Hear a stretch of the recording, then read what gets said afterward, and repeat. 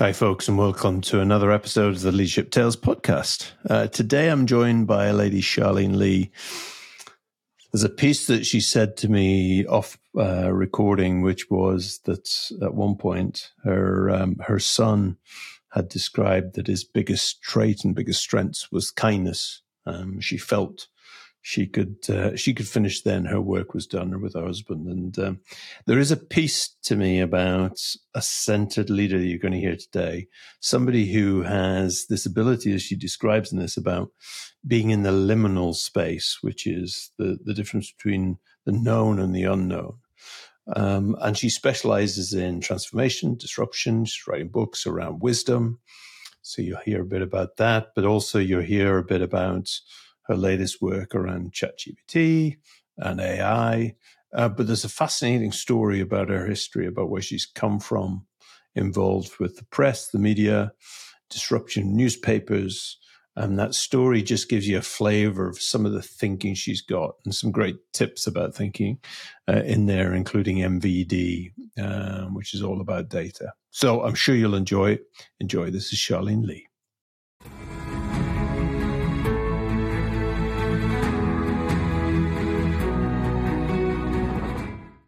Charlene, lovely to have you on the Leadership Tales podcast. I'd love to tell us a bit about yourself. Tell the listeners who you are, where you are, and what you do. I live in San Francisco, California, right in the middle of the city, and I have been a longtime analyst, researcher, and author. I've written 6 books, and every single book has the word transform in the title.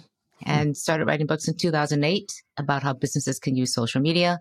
And then my most recent book was The Disruption Mindset. Interesting. Cool. So take us back to where it all started, because I always believe there's threads or there's skeletons that start us off in terms of our current work. So where did you start this work? Where did it happen? Well, I started this work coming out of Harvard Business School in 1993. And instead of going into consulting or investment banking like most of my classmates, I decided to go and work in newspapers because I could see that the internet and the online world was coming. When I graduated, the World Wide Web, the browser had just been invented that month. And so I ended up at the San Jose Mercury News in the middle of Silicon Valley and said, I want to be here at the front edge of this disruption that was going to happen. And I said that newspapers were going to be one of the first businesses to be disrupted. And so I had a front row seat to this new thing called the internet being born. And so that really kicked off my career in terms of being there, chasing disruption and helping organizations and leaders transform.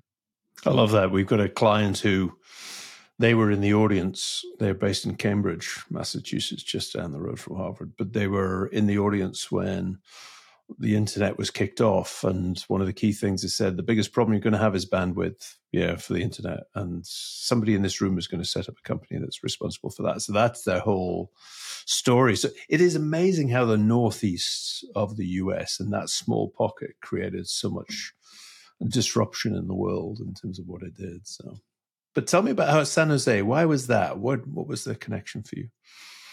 Well, first of all, I wanted to get out of winter, so I wanted to be in California. I was sick of snow. I grew up in Michigan, so I just went, I grew up in it, but I don't want to be in it anymore. Yeah. And also, it was Silicon Valley. It was where the technology was happening. And granted, a lot was happening in Boston, and I had those connections, but a lot of the work happening around the technology, the bandwidth, the internet infrastructure was being built in Silicon Valley. So I wanted to be there. And sure enough, I was hanging out with people like Jerry Yang when he was a graduate student still at Stanford. My friends were working at Mozilla developing the first browser. The Mercury News was one of the first newspapers online.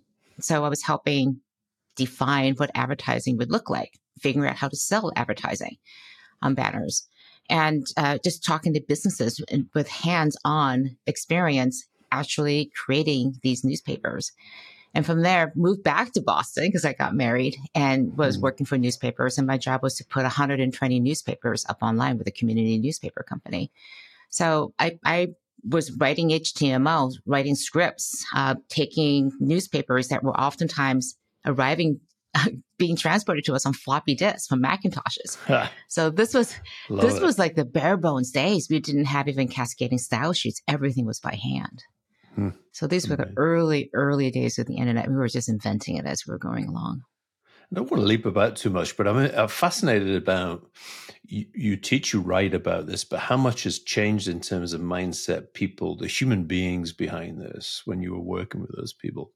What were they like compared to now? The difference is there's a much greater acceptance for this startup entrepreneurial, let's see what happens, throw it against the wall culture.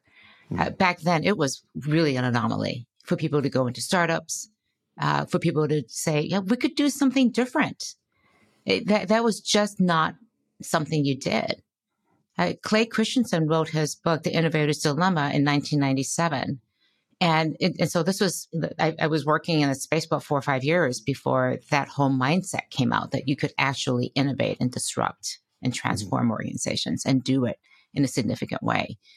And even he said, you can't do this from inside the company. And what we've seen over the past 30 years is that you can do it inside companies. Yeah. And that's the big difference now, is that companies and leaders believe that they can actually transform themselves.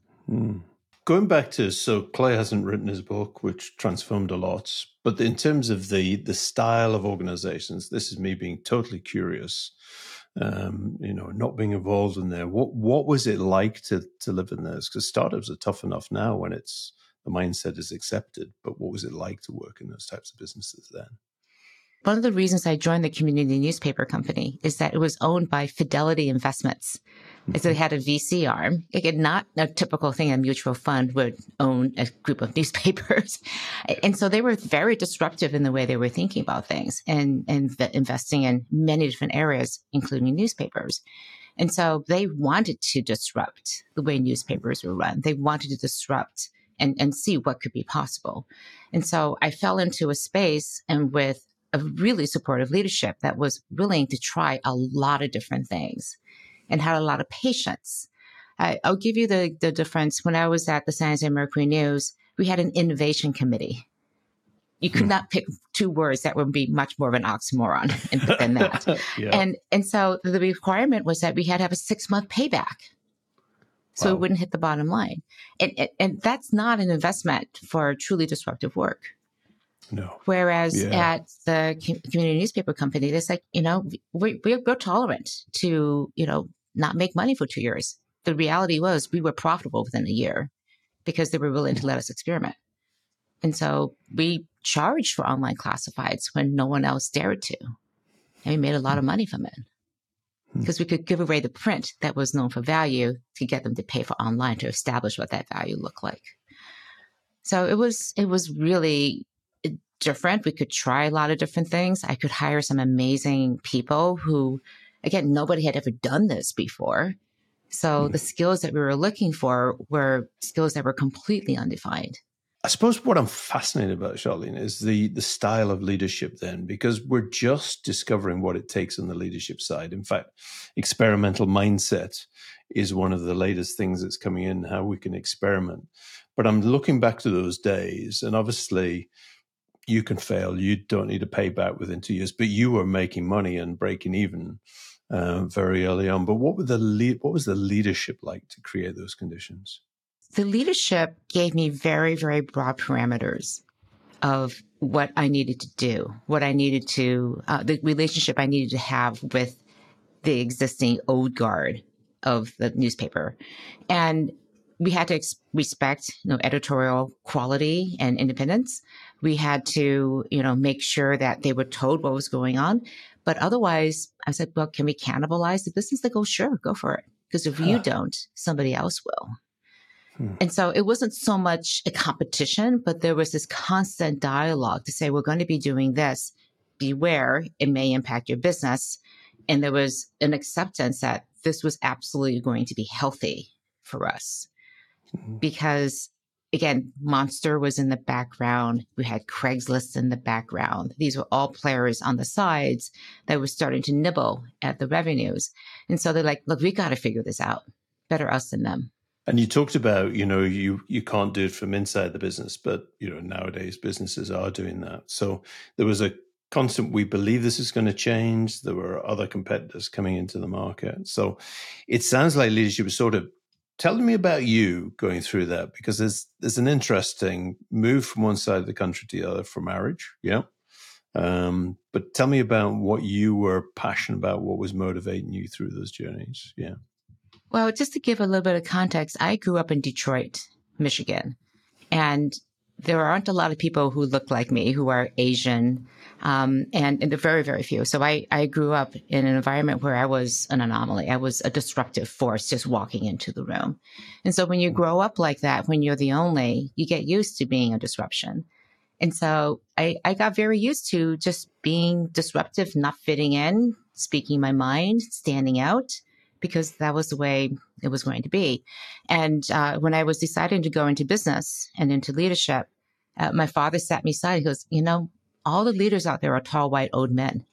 You are none of those. You are a short, young Asian woman. How are you going to succeed in this space?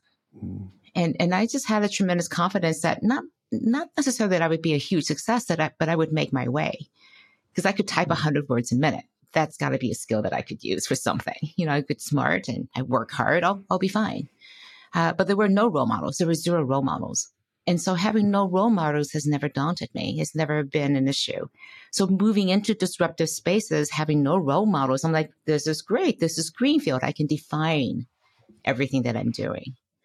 So that has given me, again, I've learned that skill and having that little bit of quiet confidence from a very, very early age, because I had to craft my own path. There was no path being made for me. If you're looking back now and you're giving advice to other people who, whether it's race, skin color, neurodiversity is a big thing now, and people are challenged by what they're going through. What did you learn? Because you talk about learning, and it seems very simple to say, I learned it, did it, but the pain in the process was probably more complex than that. What did you learn that you could tell other people about through that? What I can say, and I have children who are neurodiverse too, so I can speak from this as a parent too, that it's never about being perfect. It's about doing your best. And the hardest part is knowing what best means. So what is your best? Right. You can always do more, but that's not your best. So that was the most difficult thing to figure out, is how would you define success and your own definition of success, nobody else's definition of success. Because if you'd end each day with a feeling that you have accomplished what you set out to do, that you have done your best, then that's a really, really good day. Wow. So I believe in being optimistic, but being realistic. So the realist optimists are the ones who rule the world, because you believe that things can be better. And that's what leaders do. They create change to make the world around them better. And then you set about to say what can realistically be done. Perfectly imperfect, something that I've looked at for myself in terms of that mantra. But realistic optimist, I think I love that. Love that combination. So tell us so that was the newspapers. And then what? Where did you go after that? Well, I started having babies, and managing people was not my cup of tea for a while, because I had babies at home and I was tired of dealing with babies at work. So I became an analyst at a research company called Forrester Research. So I joined in 1999, became the internet media marketing manager, researcher, and set about to size the internet advertising market. And the dot-com boom was happening. So I drove my forecasts for internet advertising, drove a lot of the investments around the dot-com boom. And then from there, went on to email and covering search, the rise of search. And then started covering social media in 2001 and started a blog in 2004. So unlike most analysts, I would start a coverage area, and as it matured, I would hand it off to somebody else and start a new research area. And they're like, don't you want to keep milking that? I'm like, well, it's been milked. It's done. It's kind of the same thing. I don't want to necessarily be doing that over and over again. So I want to look at something new. And when I started blogging and writing about social media, it was brand new. Nobody knew what was going on. It seemed like this weird faddish thing on the side. And what I really discovered is that this is going to change everything. It's going to change the way we communicate, the way we have relationships with each other, how companies communicate, the transparency that would be needed. And it felt like it's more than what could be written in a 20-page report. I just felt there was a book inside of me to tell the stories of how the world would change, to describe what this world would look like, and to help leaders understand this seismic shift that was coming. And it's hard to imagine now. There was a time when we weren't transparent, we weren't human, we weren't sharing things in a more transparent way. And yeah, social media has a lot of things that is wrong with it, but it has ushered in a completely different way of us relating to each other. And you're analyzing and you're commentating on it, but you must have had to immerse yourself in there to get experience in it. I talk about practice leadership, but so we're talking about areas you get in, you've milked it, you've done enough, you move on. So it must be a real skill to be able to immerse yourself, be able to comment with expertise on it, and then move on. Yeah. Yeah. Again, Forrester is a company that writes syndicated research. So people can only get to it by paying huge amounts of money to get past a firewall to read the content. So I show up and I'm like, I think I need to start a blog, and it needs to be public and it needs to be free. They're like, this is a threat to our business. You can't do that. And I talked them into it. And not only did I talk them into it, I also said we need to allow for comments to be free and open. And so I was the first analyst to blog with open comments. And people were like, I can't believe you're doing this. And I had to have certain agreements with them. Again, I wouldn't disclose anything that was proprietary. I wouldn't talk about data. It would just be my opinion. It would be under the Forrester brand. It would be owned by Forrester. It wouldn't be me owning it, even though it was my personal blog. So there was all these things, and we agreed to it, put it in writing, so we were all understanding what was happening. And I started blogging. And so I could talk from experience. This is what it's like to build an audience, to create content, to have a relationship with people in a direct way. And it completely transformed the way we do work as analysts. And so that informed me to then write a book a few years later about how do you actually do this.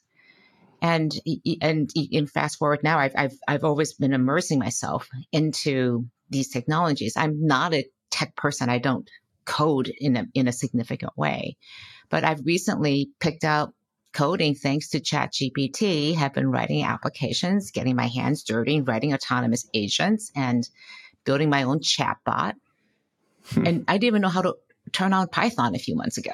So I didn't know how to access it, or even how to change directories inside a terminal window. So I do like to get my hands dirty and dive into this. Yeah. It's almost like you're predicting the future, because you got involved with email, social media.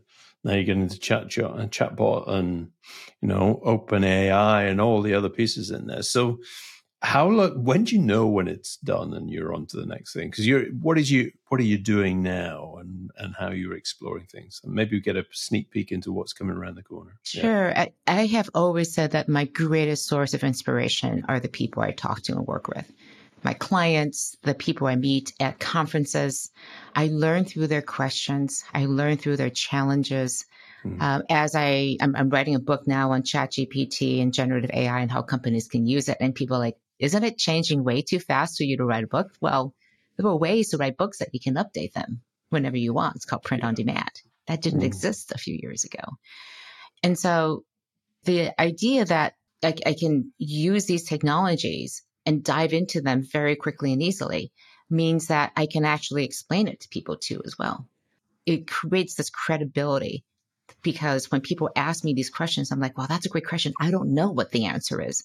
Let me go think about it, do some research. I'll get back to you, because we're all learning this together.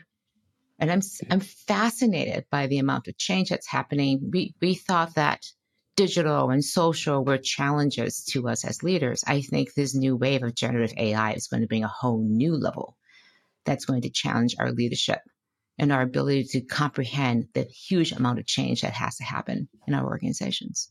And the word I've just written down here as I was going through that is vulnerability, because there's one vulnerability about standing up in front of an audience, questions that you don't know the answers to, and facilitating those and saying, look, I'm going to explore and understand.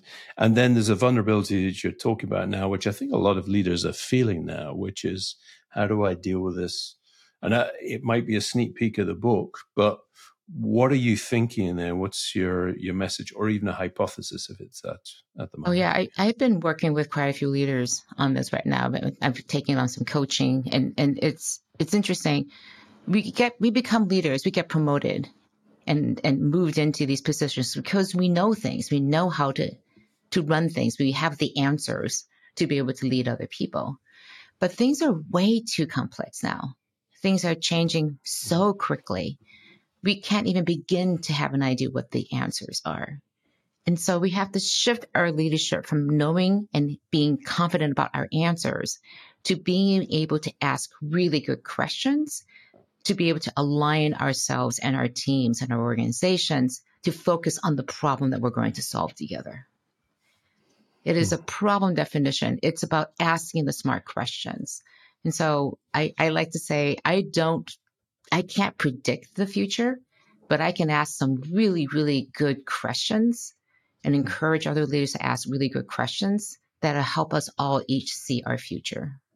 And in some ways, people could say asking the right questions is nothing new, but at the speed of asking the right questions and getting an immediate answer and generating new thinking, if things are changing this fast and we're moving, one of my favorite quotes is from Jimi Hendrix, knowledge speaks, wisdom listens. There's a piece about asking the right question, then there's listening, but then you've got to craft a strategy. I'm fascinated to think about how do you do strategy in such a fast moving, writing a book is, print on demand, but how do you do a strategy in this fast moving? Well, I think the days of doing strategic planning on an annual basis is completely out of date. Mm-hmm. The best companies are now doing agile strategic planning. It is 18th months in the future, budget, strategy, everything, with, again, a long-term vision. And every quarter, you're updating that strategy and you're extending it another quarter. And for some people, that seems insane. Like you have to do the entire process over and over again. No, but it's not. You're understanding what are the biggest areas of sensitivity that makes your strategy want to go in one direction or the other, because you're making assumptions. So which assumptions are most important to driving the outcomes you want? What is actually happening in the execution of that? And you're constantly aligning and getting that information throughout the quarter. And you have this one checkpoint at the end of the quarter to say, are we on plan? Are we not on plan? Everyone come to the table. We're shifting the strategy in this direction, aligning it and extending it now another quarter. The beauty of the 18-month strategy, or as I call it, the 6-quarter walk, is that everyone's going on the same walk. Everyone knows where we're supposed to be at the end of every single quarter. There's complete transparency about that. And if you look at most strategies and most budgets, they're really detailed for the first quarter, and it completely tails off by the fourth quarter. And there is no fifth or sixth quarter. That's not a strategy. That's just a budget. So I think the way that we do strategies, and we have to be really honest with ourselves, is it a strategy or is it a budget? And we manage ourselves to a budget rather than having a strategy that our budget supports. Interesting. Can I pause on that and just go into a bit more depth? Because you talked about, firstly, I love the 6-quarter walk, because I always think they're walking rather than running. It's a journey, but it's about the speed of that you're going. But the budget versus the strategy, talk to me about that, because there's a number of people who maybe are listening or lower in an organization. Firstly, don't get involved in the strategic, but are almost the receivers of the budget, and therefore, how do you get an organization, say a larger one, to operate in that at the moment? Be fascinated to see what your thoughts are. Well, I like to say that there are 3 questions that every single one of your employees in a company should be able to answer. And if you're lower in the organization and you cannot answer these questions, then your leaders owe it to you to be able to support you in answering these 3 questions. So the first one is, who is our customer of the future? Who are we trying to serve? How is the world evolving? How is the market evolving? What are the needs of those customers? And second question is, what's our strategy to be able to meet those needs? What are we doing today to not just serve our current customers, but to also prepare to serve those future customers? And the third question is, what is my role, my impact on making that strategy to serve our future customers a success? And as an employee, I should be able to answer all of those. And it's not rocket science. We can have these large, decks of presentations about what the strategy is and beautiful placemats and everything. But if you can't explain it and answer those 3 questions for every single employee, then the strategy is worthless. What are we doing? Why are we here? Am I doing a job? Am I supporting a strategy? Two very different approaches. And so the budget is all in support of that strategy to make that a reality. And then coming to the persona, because I'm from the design thinking, the persona, having a clear persona, and you've asked that question, who is the customer of our future? If so much is changing, a lot of that persona work needs to change with it as we go. So it's that prediction piece, and it goes back to your analyst and your insights piece. But if things are changing that quickly, it's very difficult to predict the personas. It is the number one reason why leaders don't like to talk about the future. Yeah. Because we want to be right. Yeah. We want to be able to predict the future, and we're really hesitant to do it. And I can tell you, I'm terrible at predicting the future, right? But yet I try to do it, because if you don't do it, then what are you doing? So you make a projection, you make your best bet, and every quarter, every day, you're getting more information to help you understand, am I right in that guess, or do I need to shift it a little bit? Or it's just completely wrong and we need to go back to square one and start over again. But to not step into that future, to try to see what that future looks like, is a mistake. Just because you can't see it's not clear doesn't mean you shouldn't begin on the journey.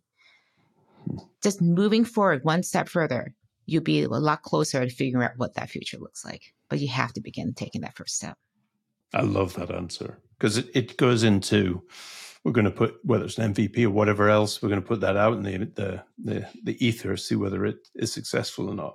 And again, I think some of the larger businesses who are listening might go, that's easy for you to say, but for a large business, it's difficult. But actually, it's how you operate. It's how you connect with your customers. Still can be done at that level. I hear this from big businesses. Like, we're not a startup. We don't have the advantages of being a startup. I'm like, wait a minute. You have every advantage in the world.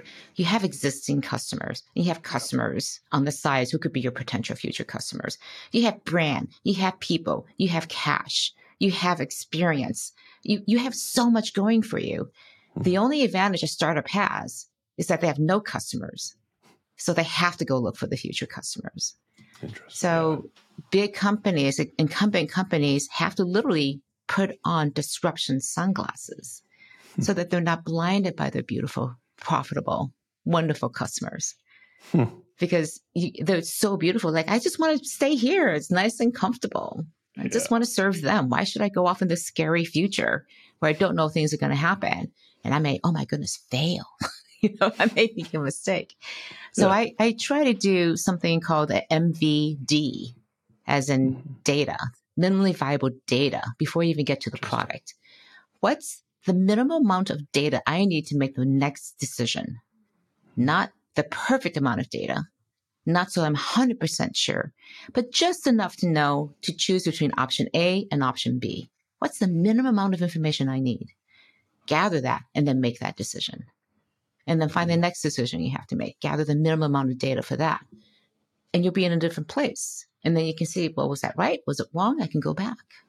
And that's playing into the data analytics, isn't it? Because, a lot of people, a lot of leaders are having to relearn how they think about data, how they use data, have almost a drop-down eyesight for themselves in terms of seeing that.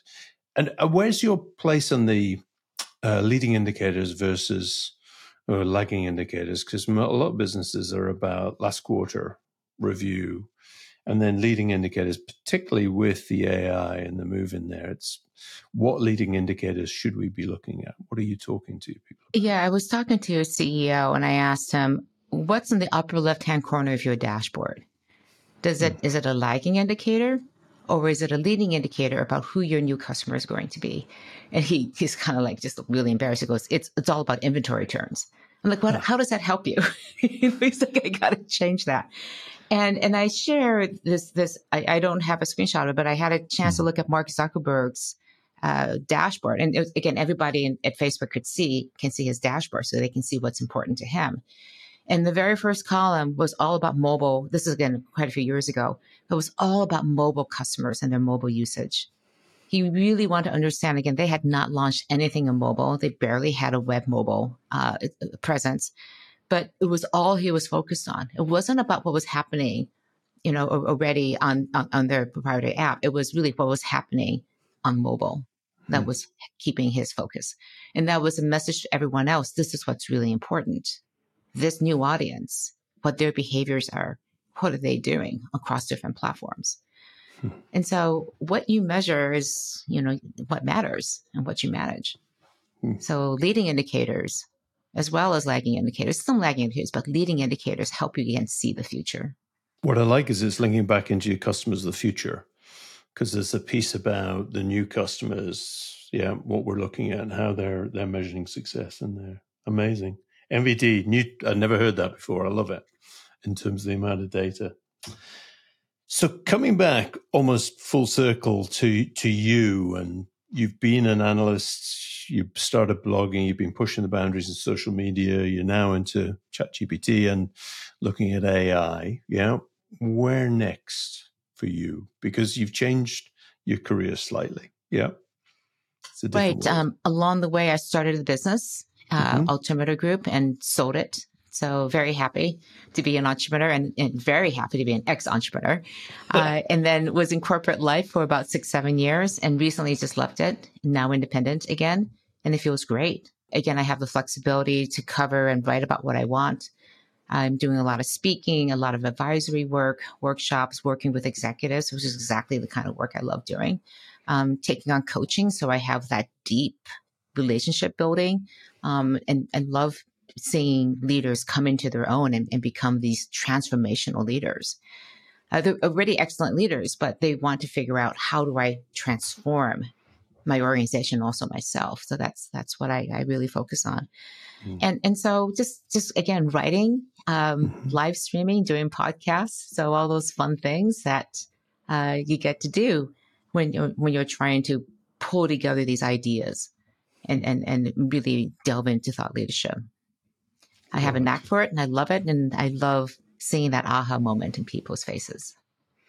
And you have a way of just making it sound so simple. And as a person who struggles in there, it must be a real skill to be able to help others to see their way through this as well. So yeah. Powerful. I do feel like it's my superpower to simplify the complex and then to give people the confidence that they can absolutely tackle this. And I do believe this. Again, it's that realist optimist in me that believes, I see people in very advanced positions in age, experience, come into this space.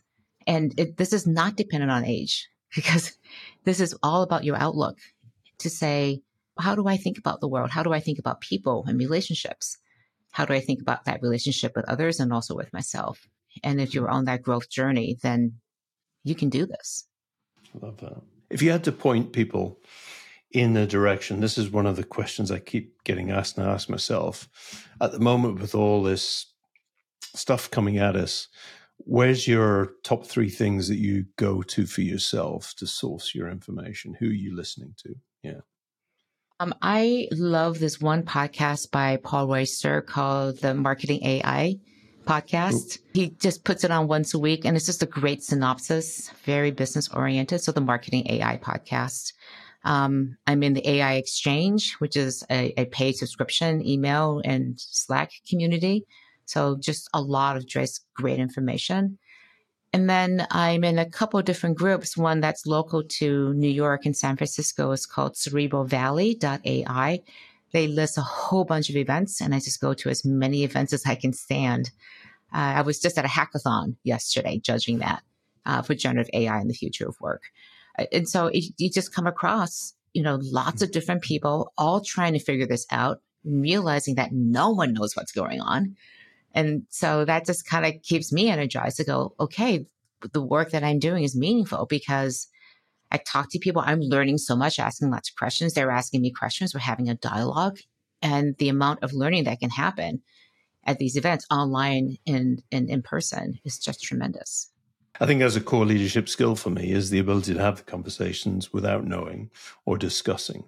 And it also encourages your team below you to start to think about doing the same. So I love it. Charlene, it's been brilliant to have you on. If people want to find out more about you, find out about your books and your podcast, where would they go to? You can start with my website, charlenelee.com. And all of my current content is posted on LinkedIn. So you can follow me on LinkedIn. My live streams, my content, everything shows up in there. So that's an easy way to get the freshest content. Brilliant. So we're going to finish with the 3 questions we always finish with. I'm fascinated to pick. See, if you had to pick a small moment, the first one, a small moment in your career that shaped your leadership, what would it be? I was hiring somebody, and it was a former client of mine, actually.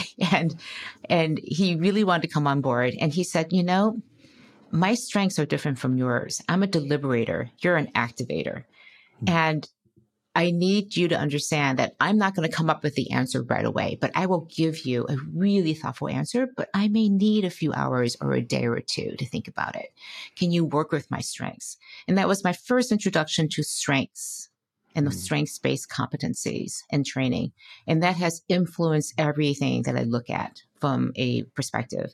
Instead of thinking about people as, oh, they're not good at this or they're really good at that, how are their talents turned into strengths, and to really foster that in people, to really look at everyone's strengths. Every single person has a strength. So when I put teams together, I'm asking them and figuring out what are the strengths we need for this particular project. What are the strengths that are going to bring out people? What kind of development do they need and want to bring those talents and develop them into strengths? So that was a small moment that just was transformational in the way I think about the world and how I lead. I love that, because you also mentioned superpowers before, and I think a lot of people don't understand their superpowers. They've got this people around, they never analyze what impact they have in the world. And it's when you ask them the question about what their strengths are sometimes, or the superpower, I always find giving them time to reflect and getting a deeper answer than the first one is normally a good process. I love that. Second one then, if you look at leadership nowadays, what's the one thing you would disrupt about leaders? I would disrupt their relationship with failure, how we think about failure, because it is the shame around it, the anxiety around it that holds us back from being the leaders that we can potentially be. I see it left and right. I see it in myself. It's constantly coming up. And it's this deep, deep shame that we carry around this. I remember a time when I was failing miserably. I had not paid attention to the cash flow and realized that I was going to have to do a layoff. And I was so deeply shameful of that. If I had at that moment been able to deal with my shame, reached out to my friends and colleagues in my network, it would have been a much better process for myself and for my organization. And yet I couldn't because of that shame. So that was a huge learning moment for me. And so I really encourage people to have a really good, solid relationship with failure. I love it. A relationship with failure. How do you, because it's there and it's fraught with shame and anxiety. How do we think about our relationship with failure? How do we deal with it every day? How do we talk about it, live with it? And I love the word you use there, shame, but that's what it is. I mean, I'm going through something similar with my business, and it's amazing that you have to force yourself to reach out to somebody to talk about it. But you're dealing much more with the shame and the emotions rather than actually the pragmatic reality about what you need to do. Love that. If you had to have one leadership habit that's non-negotiable for you, what would it be? Getting feedback, creating a culture of feedback. I find that so many organizations suffer because people if they only knew, if I could only say, if I had permission, if we were just not providing and communicating and giving and having a good practice around feedback. And so one of the things I did early on with my business was to establish, how do we actually give feedback? We did training around giving feedback. This is how you do it. We follow the situation, behavior, and impact. Here's the situation. This is the behavior I observed, and this is the impact I saw, that I felt, or I saw in other people. And it could be positive, like, you did this at this meeting and the impact was fantastic. This is great. You should know about that. That's extremely valuable because they'll continue to do that. And then other times it's like, hey, is this a good time to give feedback? There was a situation, this behavior happened, and the impact was not great. And I want to make sure you know about that. And it's a gift. So we can create culture of feedback and see feedback as a gift to give and especially to receive. it is such a beautiful thing. And it's being given to you in a space of trust, of development, compassion, of somebody aligned with you in terms of the accomplishments and what your definition of success looks like, then it's beautiful and wonderful. And you learn and you thrive and you grow. Such a common theme through your story so far, which I love, which is one is the humility to go out and explore and be vulnerable. Second is that loop about learning, and it even goes to the feedback piece. But what I'm struck by is just this confidence to be in the ambiguous and the unknown and sit in it, wallow in it. And it's lovely. It's nice to meet somebody. I do a lot of meditation, the Stoics, but it's nice to somebody who actually lives and breathes that and is comfortable in that space. So yeah, it's brilliant. Yeah, I talk about being in the liminal space, which is the Greek word for threshold. You're going from one place where it's known to another place that's unknown. And in that place where you leave what's known and you haven't yet arrived, it's this messy middle, the liminal space. And it can be kind of scary. But if you have some pillars, you have some foundational values, foundational relationships, there's usually a guide or a sage. Think Obi-Wan Kenobi from Star Wars, for example, who may be present or may be, sitting in the cloud someplace. But that's where all these practices of mindfulness, for example, are incredibly helpful because it gives you perspective. And you mentioned the difference between knowledge and wisdom. I'm actually working on another book, my long-term project about wisdom. And how do we acquire it? And how do we gain it sooner and faster in our lives and deepen it so that we stay in wisdom? Because you can be wise, but fall out of wisdom and make foolish decisions. So how do we stay in wisdom, understand our perspective where we are, and then be able to make the best decisions we can? And if we can just increase the level of decisions that we make, just make them a little better each time, and have organizations of wise people making wise decisions, we'll be in such a better place.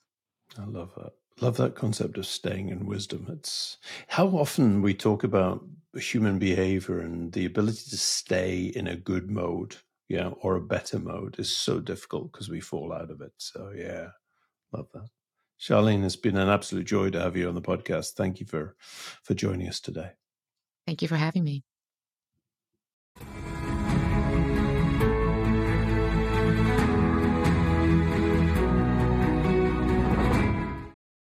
Amazing podcast.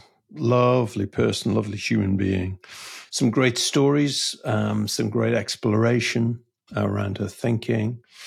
I love when people can sit in a space, talk about it, simplify the complex, get you to understand it as well. But I did love, particularly around the 3 questions for anybody in your business, which is, who is your customer of the future? What strategy do we need to have in place to fulfill that need of the future customer? And then, what is my impact? What is my role? 3 questions to be thinking about. But I've got to finish with the comment about the liminal space, and it's an ability to be in that space between known and unknown and encourage yourself. And it's linked to the thoughts she had around leadership, failure, and then the shame of failure and how we need to redefine our relationship with failure and therefore remove the shame of that. So again, fascinating for me to talk to her. I'm sure you enjoyed it, but I look forward to welcoming you on another episode of the Leadership Tales podcast very shortly.